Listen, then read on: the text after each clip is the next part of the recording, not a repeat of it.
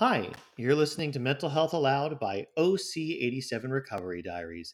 I'm editor in chief Gabriel Nathan, encouraging you to sign up for this podcast wherever you listen. And check us out for more mental health recovery stories at OC87recoverydiaries.org. Sanguine: Attempting to Control Everything Through Disordered Eating by Kate Raphael. The day I was diagnosed with an eating disorder, I began the first period I'd had in years.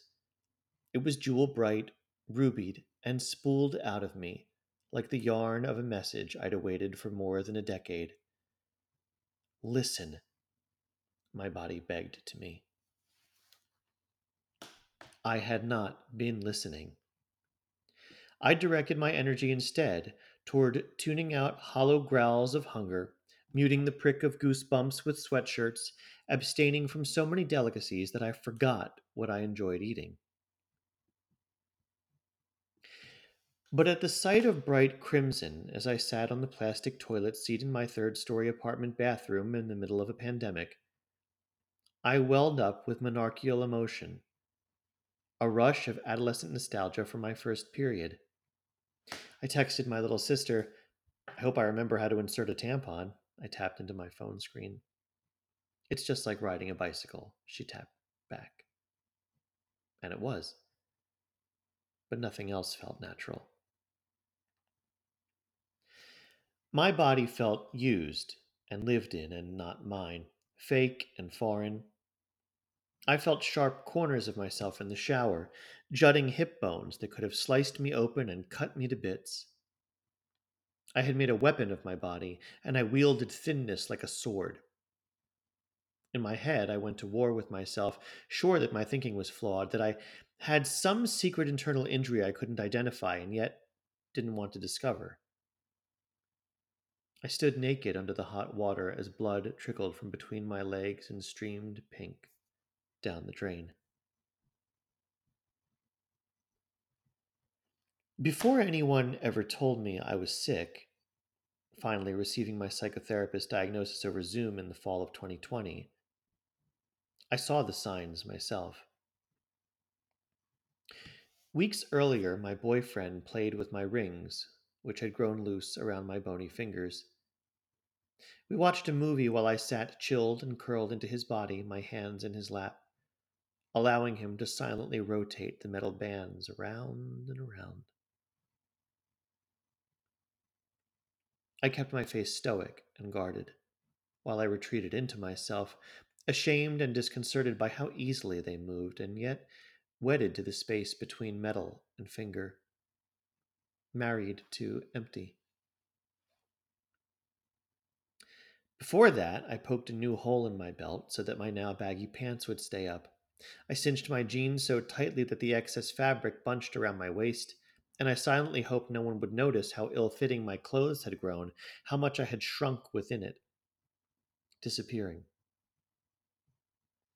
And months before that, as I drove across the country and stopped at my parents' house in Indiana, I ran inside from a torrential downpour. My soggy shirt adhered to my chest, and I hugged my dad.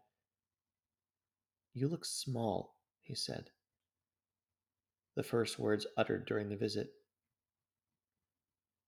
I turned my head away and did not respond, terrified of being exposed as anything less than the whole and healthy, and also gripped by the compulsion to make myself smaller still. For years and years before that, I never had a regular period. Through college, I attributed this lack of cyclical signaling, the absence of waxing and waning, and imagined synchrony with the moon to my intrauterine device. Light spotting would arrive unannounced on occasion, but disappear as quickly as it came, the ghost of a period. My doctors were satisfied when I told them I had an IUD, and I squashed my own concerns with the same nonchalant swiftness. I had inklings that I was not well, not myself, but I couldn't pin down my thoughts or call the words to my throat to express that. It was easier to tell everyone, tell myself what we all wanted to hear. No one was listening for anything more. Even before that, when I was only a child, I spent the humid months after seventh grade running early miles and skipping breakfast, thinning and thinning until I returned to school in the fall as a blonde wisp of summer. My middle school cross country coach was alarmed by the change, and I found myself in the offices of doctors, therapists, dietitians, a racket of adult voices telling me I could not run a step until I gained 10 pounds. Though I was faintly aware of the incessant needling of my undiagnosed illness, they did not tell me I was sick.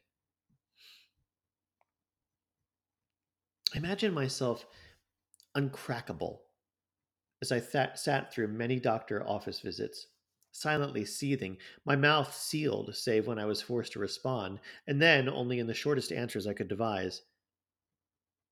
I would not meet their eyes. I would not demonstrate the slightest evidence of vulnerability.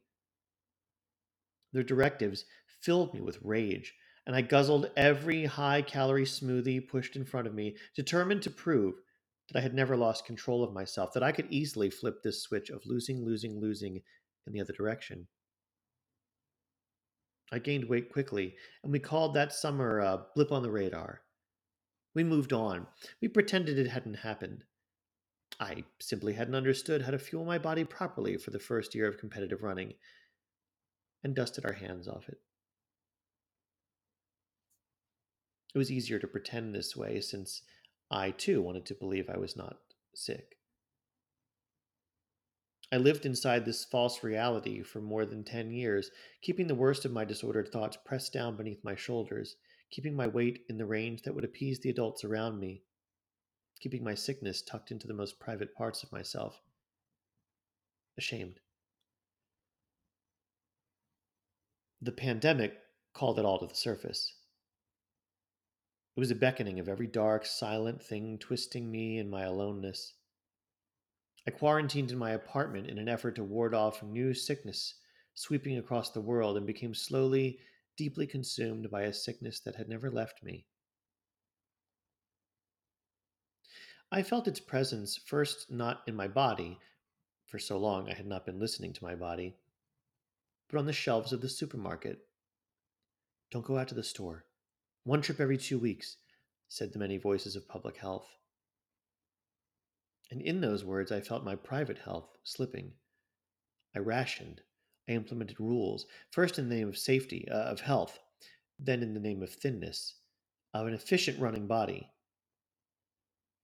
finally in the name of feeling I could not even identify, something powerfully hungry that I fed with my own starvation. I did not want to swallow, but to be swallowed up. I could not eat, for I was being eaten alive.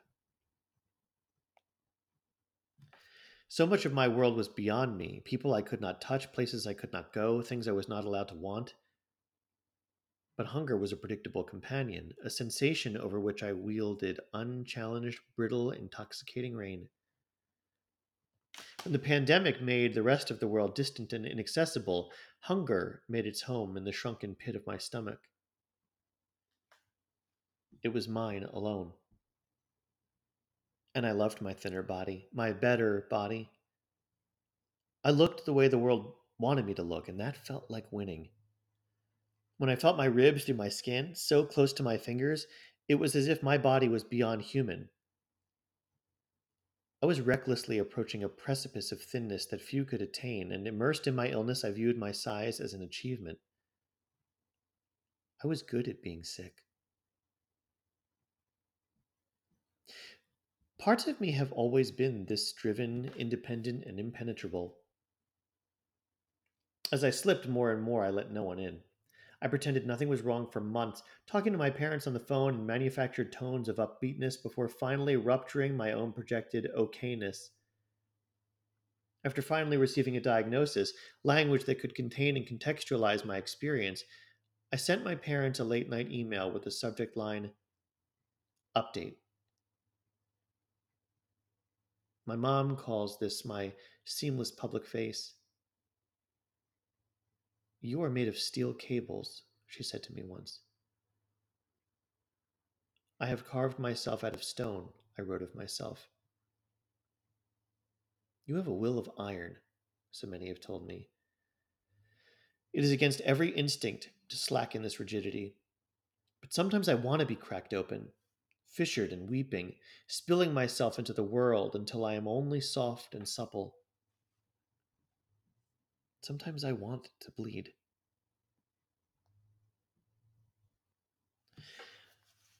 Much of my early adolescence was characterized by what I was not experiencing. I was the last member of my female cohort to experience the bodily changes that had begun so long ago for everyone else that discussing them was no longer novel, just a way to pass time in the bathroom. I'd felt left out of the conversations at first, then grateful for the convenience of not leaking blood every month, perhaps even special that I was exempt from the bloody baptism of normalcy. When I finally did get my first period in my high school bathroom nearest the band room during lunch, I was 16, too old to confess to anyone that it was indeed my first. My friend peed in the stall next to me, and I emerged from behind my plastic door, acting as if nothing had happened. My indigo washed dark jeans dark enough to hide the blood, a wad of toilet paper sufficient to absorb the trickling flow of my first time. I got my period once more 2 months later, and then not again for a very long time. And what I felt in not getting it was relief. I did not want to be beholden to these animal cycles. I did not want to be normal. To be ushered into this world of menstruating women whose bodies waxed and waned, who shared tampons with each other, passed beneath stall doors of the bathroom, who woke up from sleep or rose from chairs in a scarlet pool of their own making.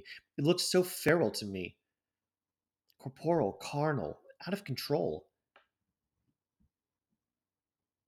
A sense of control was my comfort when the world felt unbearable, but it also distinguished me as extraordinary. I imagined myself beyond, or maybe above, this culture of blood. I imagined that I was different, that I controlled my own body and could grant it permission to bleed, or heal, run, or rest. I held in my head the discordant thoughts, which I was not yet willing to recognize as in opposition, that my body did not have to follow the same rules as those of every other menstruating woman, and yet that I would still one day be able to bring life into the world. In casting off the solidarity of womanhood, I found myself alone. I was not a body that bleeds. And some days I barely felt like a body that breathes. I wanted to be swallowed by my bedspread, to disappear into a sweater. I wanted someone to find and recognize me as a bag of bones and then make a nourishing soup of what was left of me. And sometimes even what was left felt paltry. I felt frail, a ghost of myself. Some days I wanted to evaporate, as if the wind might lift me up and disperse me into the night. And yet, through it all, a sliver of me survived, a wrought iron core that would not wither. In the clearest signal I have ever received from my body, my period arrived. Proof that my body was not a machine or instrument, as I had long believed. It was mine to make home in, but not mine to abuse. That realization was liberating. It was a path toward healing. Previously invisible, painted in blooming crimson. Listen, my every cell said to me. And for the first time in a long time, I did. On my 25th birthday, I inked a small olive branch into my middle finger. The skin between the joints is thin and delicate, and each pinprick of the needle is acute and close to the bone. I stuck myself with the sharp point again and again, relieved to know with certainty the source of the pain, and for what end. A desperate solace that each tiny wound came from without, rather, from within, its origin outside my body, a pain not of my own making.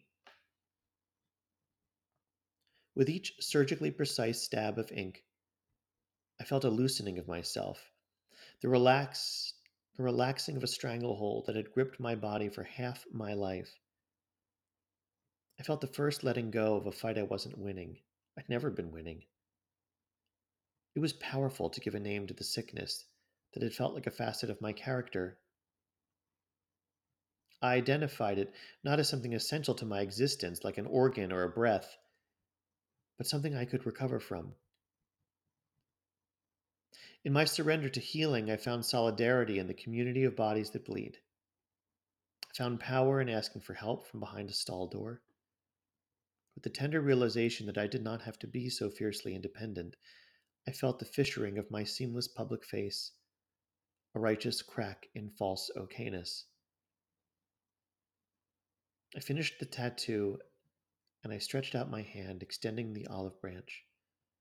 A quarter century into my life, I began, hungry with hope, to make peace with my body. A few pricks of blood made their way to the surface of my skin, and I bled into the world. Kate Raphael is a freelance writer based in Cambridge, Massachusetts. Her writing has appeared in Catapult Magazine, Bon Appetit, and the Victory Press.